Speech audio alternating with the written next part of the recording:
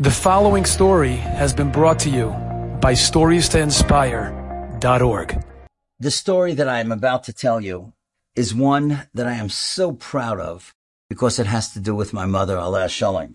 My mother, Mrs. Hindi Krohn, who I learned writing from and who I was very, very close to, she wrote a book. It's called The Way It Was.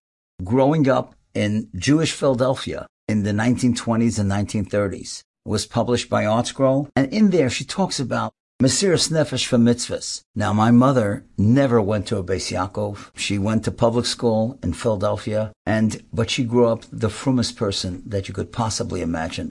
Her Yir Shemayim and her Elachkeit was absolutely incredible. And so therefore, the name of this presentation is called The Sanctity of Shabbos. And in there she writes that when she was 16 years old, it was early 1930s, at the end of the 1920s. I never even knew how old she was. She never told me. But she had a job as a bookkeeper in a Yiddish company. Now, the fellow presumably was a Shemesh Shabbos, but he did not necessarily hire girls that were only Shemesh Shabbos. He just wanted the best and the brightest girls to work in his office. And my mother, Baruch Hashem, was a very bright woman. Even as a child, she was one of 7 in the family. She had 6 brothers, no sisters. And she was very, very tenacious in anything that she believed in Torah and Yir Shemayim and mitzvahs. And she came to work, and the first time that she worked in this fellow's office was in the springtime. And of course, Fridays were very long.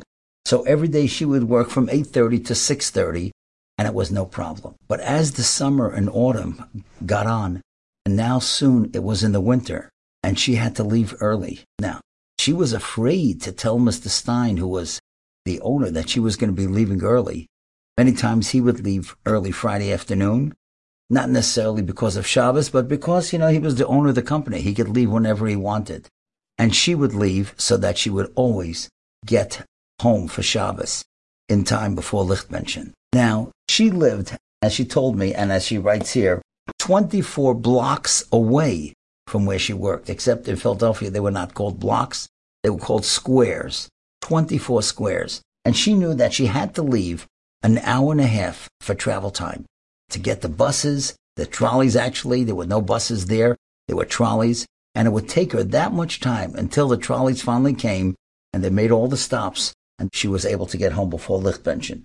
It happened one Friday afternoon. She had so much work to do, and Mr. Stein, who was not an easy person to get along with, came in and said to her, Edith, that was her English name, how long are you going to be here today?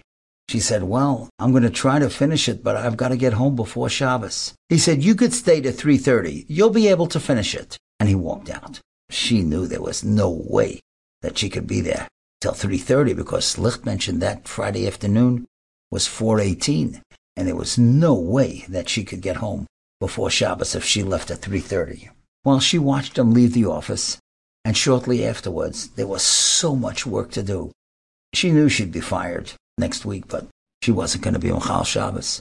And she was afraid, what happens if she doesn't make the bus on time? She can't be carrying. So she left her purse in the office and took one token for the bus. She came to where the trolley was, and the trolley wasn't there. It usually was there all the time. It was almost like clockwork. But that Friday afternoon, it wasn't. So she started running because she wanted to get home before Shabbos. She wasn't going to wait for the trolley. Now, my mother was a tomboy. I don't know if you know what a tomboy is, but a tomboy is somebody that is a girl but sometimes acts like a boy. And she had, like I say, 6 brothers. And so she could throw a ball, just like they did because she always played with them. She told me she took the token out of her pocket. She wound up like a pitcher, and she just threw it as far as she could. And she told me, she said, Hashem, this is for you. And, of course, she wasn't going to carry the token. And she started running. And, of course, the names of the streets, Thompson and Columbus and Montgomery and Cumberland. She was running on 6th Street. She told me she knocked into a lady, never knocked off the packages. And she tried to pick them up for the lady, but she had to run home. By the time she came home, she was sure that her father had already gone to shul, which he did. And I'm named Paysach Yosef after her father. And then finally she came, and it was already after Lichtbenchen. She thought she would start crying when she saw her mother. But her mother, The house smelled so Shabbosdik. We all know what it means when a house smells Shabbosdik. And it looked so fresh and so clean. And the licht were on the table. And she just fell into her mother's arms. And she said, don't worry. I kind of figured that you had to walk. Her mother was so smart. Her mother, Leah, my sister's named after her. And they spent a wonderful Shabbos. And she told me Monday morning, when she came to work, she was just waiting for Mr. Stein to come in and say, you're fired. Mr. Stein came in and he said to her, how long did you stay Friday afternoon, Edith?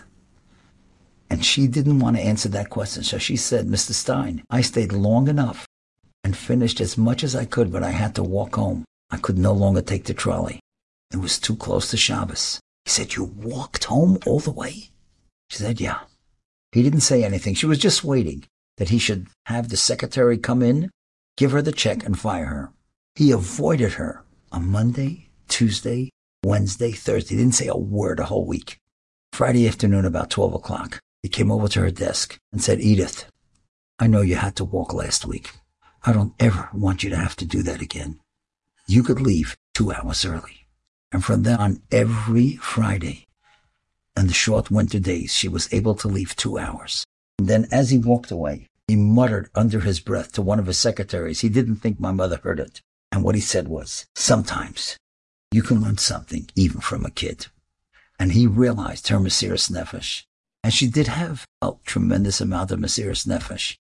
You had to see how she davened and how she read Sener Ra'ena. She was the most Erlicha person I ever met. No Beis Yaakov education, but she had great parents and she had great Mesiras Nefesh, especially for Shabbos. Want to read a great book? Read about the way it was.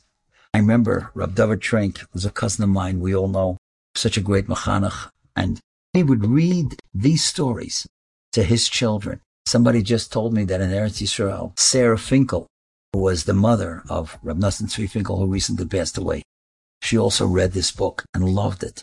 You see, today in America, we don't realize what Mesiras Nefesh for Shabbos is. Baruch Hashem, we live in a great country. But read this book. You'll see what it meant growing up for Shabbos and then be able to build deiros after that. Enjoyed this story? Come again. Bring a friend. StoriesToInspire.org